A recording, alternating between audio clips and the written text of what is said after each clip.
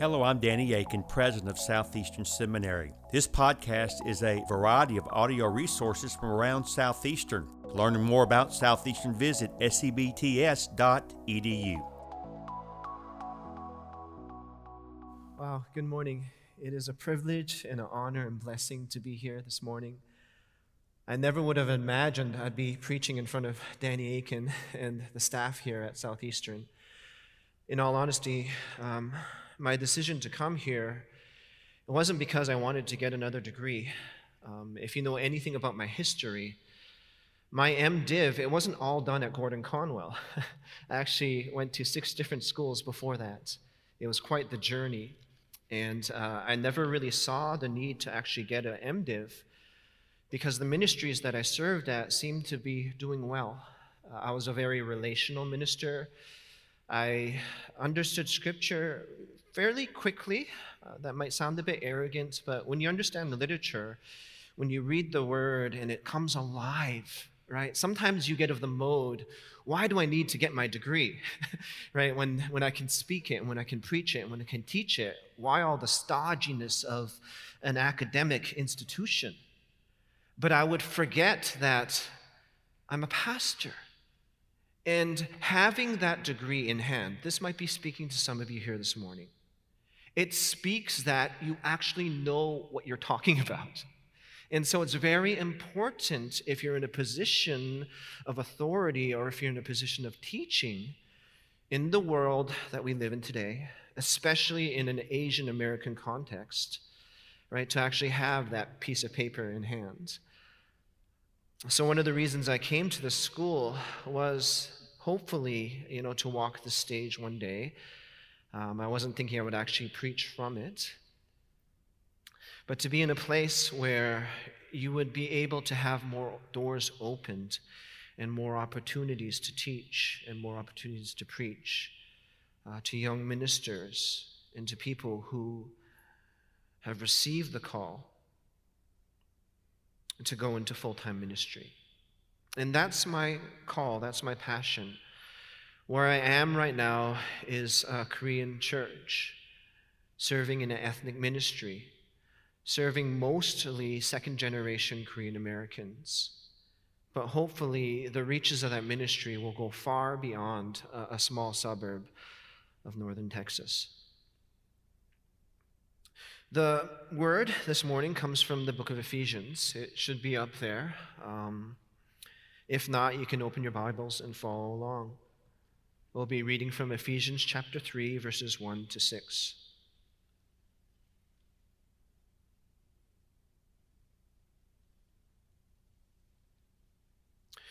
For this reason, I, Paul, the prisoner of Christ Jesus, for the sake of you Gentiles. Surely you have heard about the administration of God's grace that was given to me for you. In reading this, then you will be able to understand my insight into the mystery of Christ, which was not made known to people in other generations, as it has now been revealed by the Spirit to God's holy apostles and prophets. This mystery is that through the gospel, the Gentiles are heirs together with Israel, members together of one body, and sharers together in the promise in Christ Jesus. Let's open with a word of prayer. Father God, we thank you so much that you've given us your word. Lord God, so often we would say, would you speak to us? And I pray, God, the very first thing we do would be go to our Bibles and we would dig into what your word speaks. Lord Jesus, I pray that every single student here, they would be, Lord God, first and foremost students of your word. That in its entirety, Lord God, they would be exegetes. They would be able to read it and really, really apply it. Or not just to their personal lives, not just to their teachings, Lord, but when they interact with the world, when they hear about things that are going on in the world today, their hearts would break because they know your heart, Lord Jesus. Lord, we pray for our brothers and sisters overseas, those that are struggling, the church in Afghanistan, persecuted Christians. We pray, God, that you would indeed provide, Lord, opportunities for them, even through this trial and tribulation, to make your name known. That many people, Lord God, that would not even consider it before, would have their eyes open to the glory of who you are. Holy Spirit, we would ask you to move. For we know, Lord God, that no work in ourselves could ever save us. No work that we do could ever save them. But your Spirit moving, Lord Jesus. We pray that many, many, many souls would be saved in that area, and that people indeed would sing of the King in that land. Jesus, we praise you. We thank you for this morning. We ask that the word would speak. Let the words of my mouth and the meditation of all of our hearts would be pleasing to you, our rock and our Redeemer. For it is in your name we pray. Amen. Amen. For those of you who have been here for a while, you know that seminary can be a difficult place. Studying late nights, at times handing in papers right at the deadline or even a little bit later. You kind of wonder sometimes if it's all worth it. It's a difficult place to be at times. But you're surrounded by people, and this might be one of the few times in your life where the majority of the people you sit next to, where the majority of the people you meet on a regular basis are madly in love with Jesus Christ. I pray that the relationships that you build here during your seminary years would be partnerships for kingdom agendas, that all you do together would be forging towards the heart of Christ for the nations. You have a privilege afforded to very few people in history. If you think of it this way, studying will not be easy, but it's what you're called to do.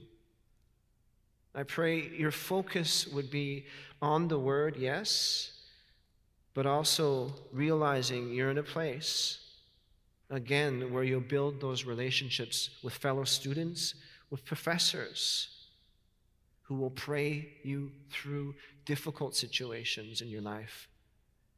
Because if you're called to go overseas as a missionary, if you're called to the local church, I guarantee you, if you don't trust me, look at my hairline. It will not be an easy journey. Paul reminds us of this time and time again. We can look at his context, but if you read his letters, I don't know how a prosperity gospel teacher can get that the focus is comfort. Read his letters. He's suffering, he's struggling, he's in chains. And yet he considers it joy. I pray we in our own hearts would have that same type of focus, where we're not losing, where we're not taking our eyes out of what is not just right in front of us, but far in front of us. No matter how well your ministry goes here on this planet, it's not the ultimate goal. No matter how well we do, how successful our ministries are, how much they grow, that is not our ultimate goal. Our ultimate goal is to be faithful where we are. We're obedient servants of Christ. And we have this message, not of ourselves, but the one that we are given. And here Paul is writing this for this reason. The first two chapters of Ephesians are one of the greatest theological expositions all the way from creation to salvation. A reminder time and time again that we are not saved by our own works or even the work of other people. It's by grace. Yes, we do have a part in it, our faith, but it is by grace. Many theologians would even argue that faith, that is what is given to us. Here at Southeastern, I know many of you come from all sorts of different theological backgrounds. But one thing that all of us need to consider when it comes to soteriology is that God is the mover, first and foremost. Whether or not we can resist the Spirit and whatnot, those are points of contention, yes. But we all need to realize it is the work of God. If it's the work of people, man's getting the glory. God is the one who gets the glory in this story. And I pray as you exegete the text, as you study Scripture, that would be on the forefront of your mind. This is working towards the glory of God. And He will not fail in His purposes. If this were up to any person, we're so fallible, we're so fallen, we're so fragile. A stray bullet could take us out. A, quote, traffic accident could end things very quickly. A bout with COVID. The Word of God will not fail. God's purpose in salvation will not fail. Paul here writes, for this reason, after giving this amazing exhortation, after giving this amazing exposition, remember, guess what? I preached this faithfully, and for this reason, I'm suffering. I'm in prison. I, Paul, the prisoner of Christ Jesus. You would think this is a man with great knowledge. This is a man with great revelation. Yet he finds himself in a dark, dirty, dangerous prison cell. Where's the prosperity? Where's the comfort? Where's the safety that so many preachers today are pursuing? If you read Scripture carefully, it's not there. The faithful men and women of God, what ends up happening to them? They struggle. And I pray when you struggle, you would not think, as Peter would say, something strange is happening. You would remain faithful to His call on your life.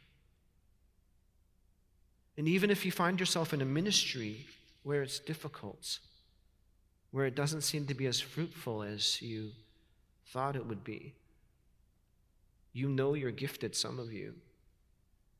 Prepare for humility. No matter how strong you are, no matter how gifted you think you are, when the burden of ministry comes, you'll find out very quickly you're not that strong. It's real, people. My prayer for all of you would not be that, you be world-class exegetes, although many of you will be, and all of you should work towards that. My prayer, especially for your generation, for those of you who are a bit younger, would be that you would be strong. It's not about safety, it's not about comfort, it's about being faithful. This is one of 4 prison epistles. Paul is no stranger to being an ambassador in chains. He's writing for the sake of you Gentiles. You have to remember the context of all this. First century. How far has this message gotten? How new is this to people outside of a Jewish circle? He's speaking to first-generation believers. And he's also speaking to people for the first time in history who know that they're God's people who are not Jewish. And so this is revolutionary. And I pray that we would keep this in mind as we go to the nations. That this message, it transcends culture, yet it is wrapped up in culture. It's a mystery. How is this going to be proclaimed? You kind of see where I'm going with this because it has to be a work of the Spirit. But practically, it will look different in whatever context you are sent to. We're part of this amazing, huge family. We're being brought in it together. And it's not just the Western family. I speak to you as an ethnic minister. It's a very diverse family. What goal are we working towards? We're not working towards creating a Western version of the church. And we're not working towards creating an Eastern version of the church. If you remember, every glimpse we get into heaven in Scripture, who's there? The nations are there, and we're all worshiping God together in our own tongue. The nations are still distinct. You can tell who they are. And yet we're worshiping the same God. Again, one of these paradox types of things in Scripture. It's all over the place, is it not? But the glimpses we get into heaven, we see this distinction of peoples, yet they're together. As we go, let's not forget we are sent to a distinct culture, but we're representing the same God everywhere we go. We cannot forget the identity of the people that we are sent to. That identity, will it be cast off? Will the culture be completely erased? No, as we speak in context, but we speak of the same God. We speak the same Scripture. So we exegete Scripture, be reminded we need to exegete culture. And for those of us who grew up as minorities here in the United States, or for myself in Canada, thinking that way and understanding that, it really helps you in terms of your identity in Christ. You can't get around the fact that you grew up in a certain place. You have certain tendencies, certain things help bring you closer to other people in heart. I think that's one of the reasons why ethnic churches do so well. There's a heart language, a soul language that you share with people that had that similar experience growing up, or their parents, or those types of things. Unspoken things, nuances in communication. I pray we can learn that people in other cultures have this in order to reach them. That will help us. But if you're part of that, think about how God can use that to equip you as someone who goes. And here we are, we go. Paul continues in his letter, he would say, "Surely you have heard about the administration of God's grace that was given to me for you. That is, the mystery made known to me by revelation, as I have already briefly written." Reminded that these people have heard these things before. They've heard them before. This administration, this dispensation, this law, this rule of order in the house of God. The words that should be spoken and followed according to grace, seasoned with grace as we interpret and as we conduct matters in God's household. They've heard this before, and he reminds them, this is not my message. It's been revealed. Revelation. Hold that thought of revelation. It's something the Spirit reveals. It's not because Paul is lofty in thought, although he is very lofty. The man's a genius. It's not because he has all of these accolades and titles, although he does. He knows his stuff. It's not because he has all this experience, although he does. The word he has is authoritative because it's been given to him by revelation. I pray we would consider that as we minister. Again, some of you will be faithful. I pray all of you would be faithful wherever the Lord sends you. But just because you're faithful doesn't mean your ministry will thrive. It doesn't mean the numbers will increase. It doesn't mean that, revival fire will spark out of that place. But you can know when you're faithful, God is doing something. It's the work of God. We trust in His timing and in His authority. And here's kind of a side note that he's making. Don't forget that. You read Paul's letters, again, they're masterpieces. Don't get caught up in that. It's not Paul. It's the Word of God. It's revelation. When we think about salvation, it's not because you're such a good friend, although you are. It's the Spirit moving in the heart of the person that you're sent to. Revelation. What we have here is a mystery. Do you not see it? And Paul would continue. In reading this, then, you will be able to understand my insight into the mystery of Christ, which was not made known to people in other generations, as it has now been revealed by the Spirit of God's holy apostles and prophets, the Scriptures. That is what is speaking. Paul doesn't want to keep this to himself. He wants people to understand. The whole reason for his learning, the whole reason for his experiences, the whole reason for his imprisonment, so that people would hear this faithfully. He really wants people to understand. Do you think Paul had that frustration like many of us might have had?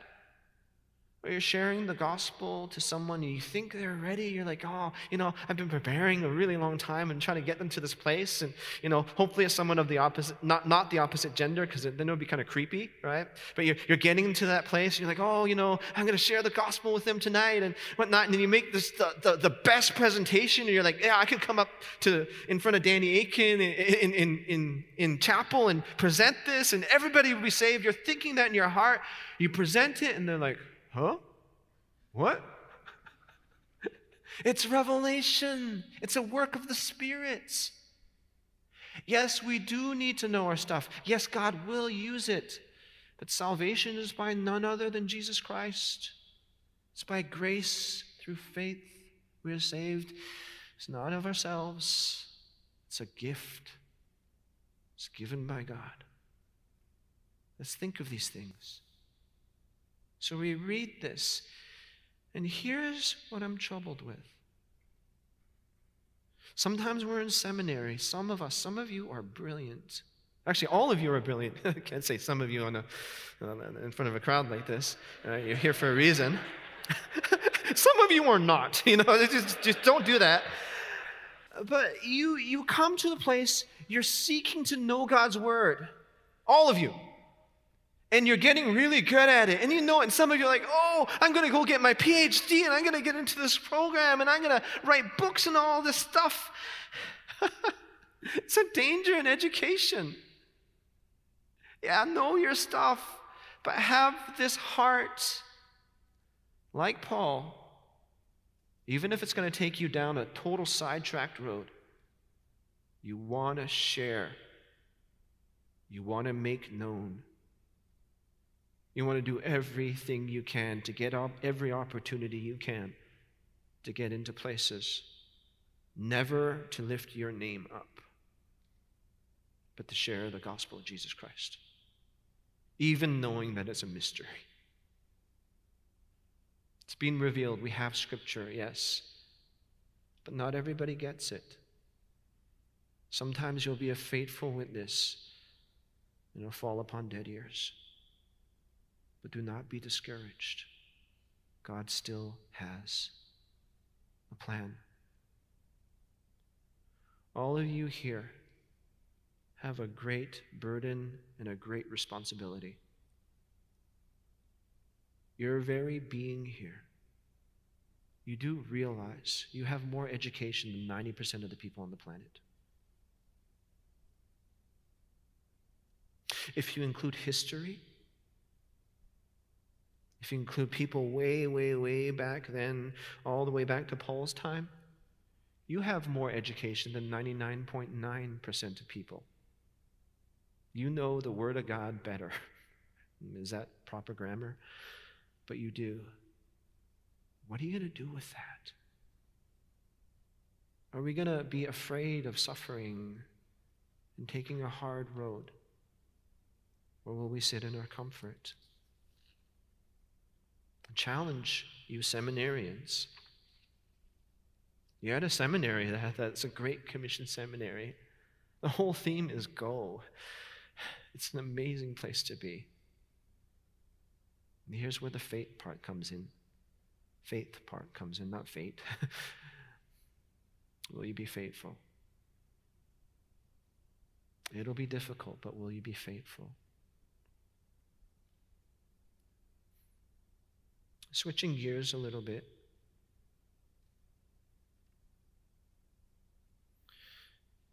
And the reason I do this morning is just sharing some personal struggle, but also giving some context.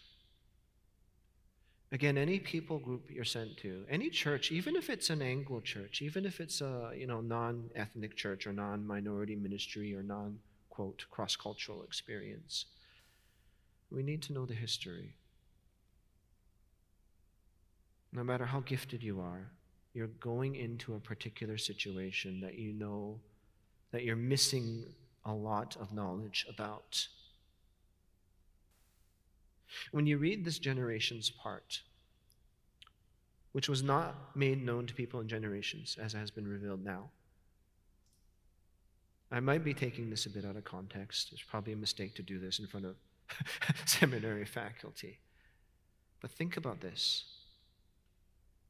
There are people in the world that have not heard this message. Why are they still there? I'm going to pause for a second and think about that. Why are there still people, even here in North America, that have not heard this before? It hasn't been revealed to them yet.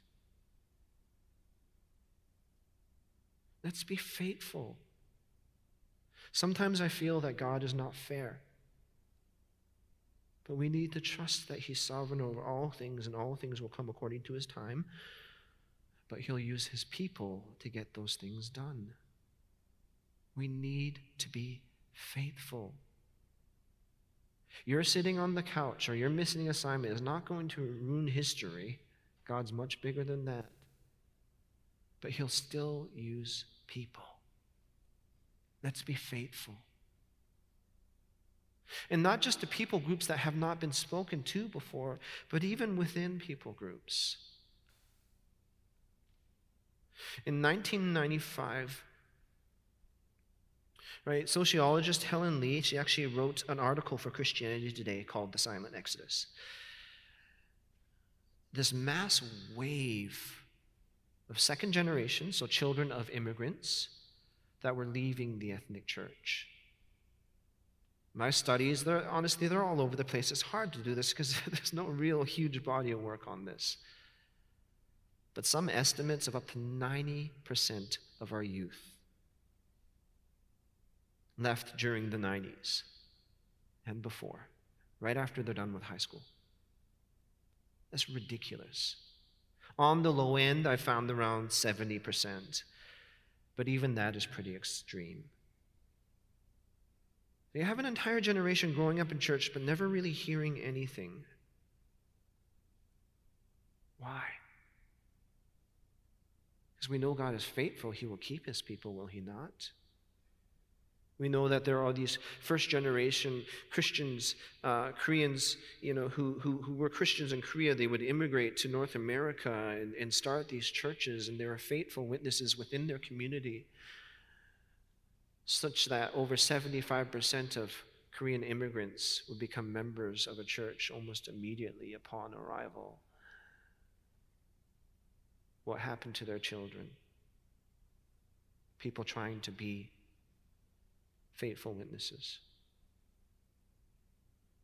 During the season of COVID, we've seen much, in our media, much in the news about, Asian persecution and those types of things, or a new sensitivity by a lot of Asian Americans to just passive remarks that might seem, kind of on the side, but at its heart we can say they're racist. And you have a lot of upheaval in our world today. Growing up as an Asian here in North America, in all honesty, has not been very easy. I'm actually pretty good at fist fighting. Do you know why? And when I was a little kid, I got bullied all the time. My dad would see me come home, kind of bruised up and whatnot. He put me into martial arts. And I started fighting back. Won a few, lost a few. I think I have a winning record. But, the thing was, I grew up with almost this trauma of being a foreigner, and places I tried to fit in, I had to be more, quote, white. And I rejected my own culture. But God called me as a minister to the Korean church. Go figure. It's faithfulness. But when you look at Koreans, and this is not giving anyone here a pass, this is not giving myself a pass, but our immigration history is actually very short. American history, we had many Chinese workers actually come through early on, but they were very different. They seemed very foreign. Exclusion Acts were passed, 1882, documented in history, where not only Chinese, but people from East Asia had to meet certain criteria, very high criteria, very high standards, or they would be rejected from immigration. What would that do? That would shut down most of immigration from Korea. You don't see many old Koreans here in North America that don't speak Korean fluently or even speak English well. Why is that so? Think about history. I have to fast forward to the Immigration Act. But in 1965, Congress passes the Immigration Act. Immigration Reform Act, actually. What did this do? This actually opened up doors for immigration from East Asia. Why is that significant? Because any Asian you meet, 90% of the Asians you meet here in North America, they came after 1965. So the oldest of us who were born here, we're in our late 40s, early 50s. Right? We're the first generation that was born here. I call them, in my dissertation, I say we're second generation because I want to give that generation of immigrants a pass and say they became Americans. They made the effort. We don't want to, deny them of that. But whatever your terminology, we're still very relatively new here. And so that kind of, mysterious feeling is because we haven't been here that long. Right? And so don't feel too bad when you feel like, it's kind of mysterious, because we haven't been here that long. But we have major problems in our churches. Why? Because guys like me, everything we do is frontier ministry. We have no one to learn from because there hasn't been a generation before us. It's new. We're going through, and it's very difficult. My prayer for a school like this is we would start thinking about those things. Think about that context. The church I was at here in Raleigh, FKBC Raleigh, First Korean Baptist Church in Raleigh, we had something amazing going on there. It was definitely a work of the Spirit. I know because I left and things kept going. I was foolish enough to think it was me. But I know not all ministries are like that. I know firsthand right now from leaving, the adventurous side of me always getting me into trouble. God really blessed that ministry. Things started to happen, but that's rare. Most of us are struggling. It's not just because we don't have good pastors. I say that this morning to a majority non-Korean congregation here. But whatever place you go to, you do realize if there's success, it's the work of the Spirit. And if you, quote, feel like things are failing and you're faithful, do not be discouraged. This is not your reward. Be faithful. Christianity exploded in Korea, if you look at the graph. So early on. From 1920 to 2020, look at that crazy graph. There's a few things going on here, and this is kind of where I want to wrap this up.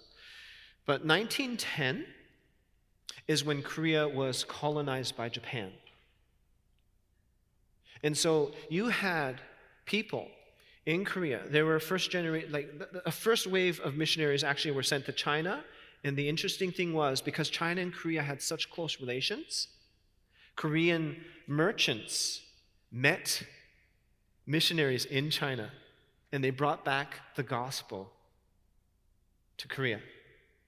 And so there were a handful of Christians, mostly in North Korea, actually, because it's a lot closer to China, is it not? Well, it was all Korea at that point. But in the northern part of Korea, there were Christians there. There were groups of them. But what happened when Japan came and colonized? They were forced, often at death, to bow down in Shinto shrines. And yet, they were forced to give up their scriptures that weren't even in Korean yet. They were in Chinese. They didn't even have the scripture in their own language, but they're still trying to faithfully witness. And they do this like crazy. Why? Because to them, Christianity was doing something substantial. Christianity was saying to the emperor, "You're not our master. We know who our master is. This world is not our final destination. We know where it is." And they were able to stand strong, not just with Korean pride to get them through, but knowing that this world is not all there is, yet God is using this world. And so the gospel, you see, in 1920-ish, 1930-ish, Koreans were liberated right at the end of World War II, and then just a few years later, what happens? The Korean War. More hardship comes. I'm saying this to you as a second-generation Korean American or Korean Canadian this morning, as we grew up with a lot of trauma. Those 2 million people on this peninsula would die, civilians. It's like 19% of the entire ethnic Korean population was wiped out in the Korean War. Not a single person of Korean descent was not affected by this. We're living the memories. My dad, he grew up, he survived the Jeju-do massacre. He grew up on an island. He went through the famine following the Korean War. And then he went to Vietnam. Maybe it describes a little bit of my penchant for punishment. But wherever, the history of all that, you can't deny it. But I make that point for this. Look at the gospel. Look at how many people came to Christ after the Korean War. So look around that 1950-ish mark. See how it accelerates. People saw how in the midst of persecution, in the midst of suffering, in the midst of famine, in the midst of rebuilding, how real Christ is. Korea became the number 2 sending nation in the world, the small hermit nation. It's on the decline now, yes.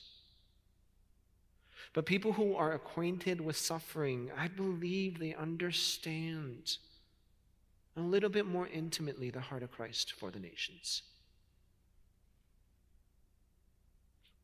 And so again, seminarians, how do you relate that to where you are?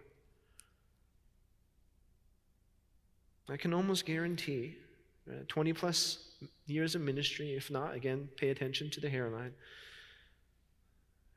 you will endure suffering. You will endure hardship.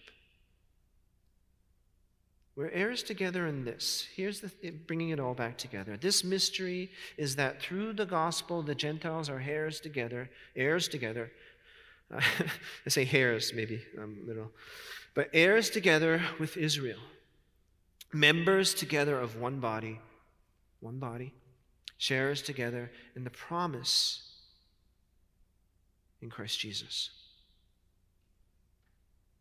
And so you have all this, preaching to the Gentiles, preaching to particular contexts, but coming together as you go. Would you be faithful in remembering these things?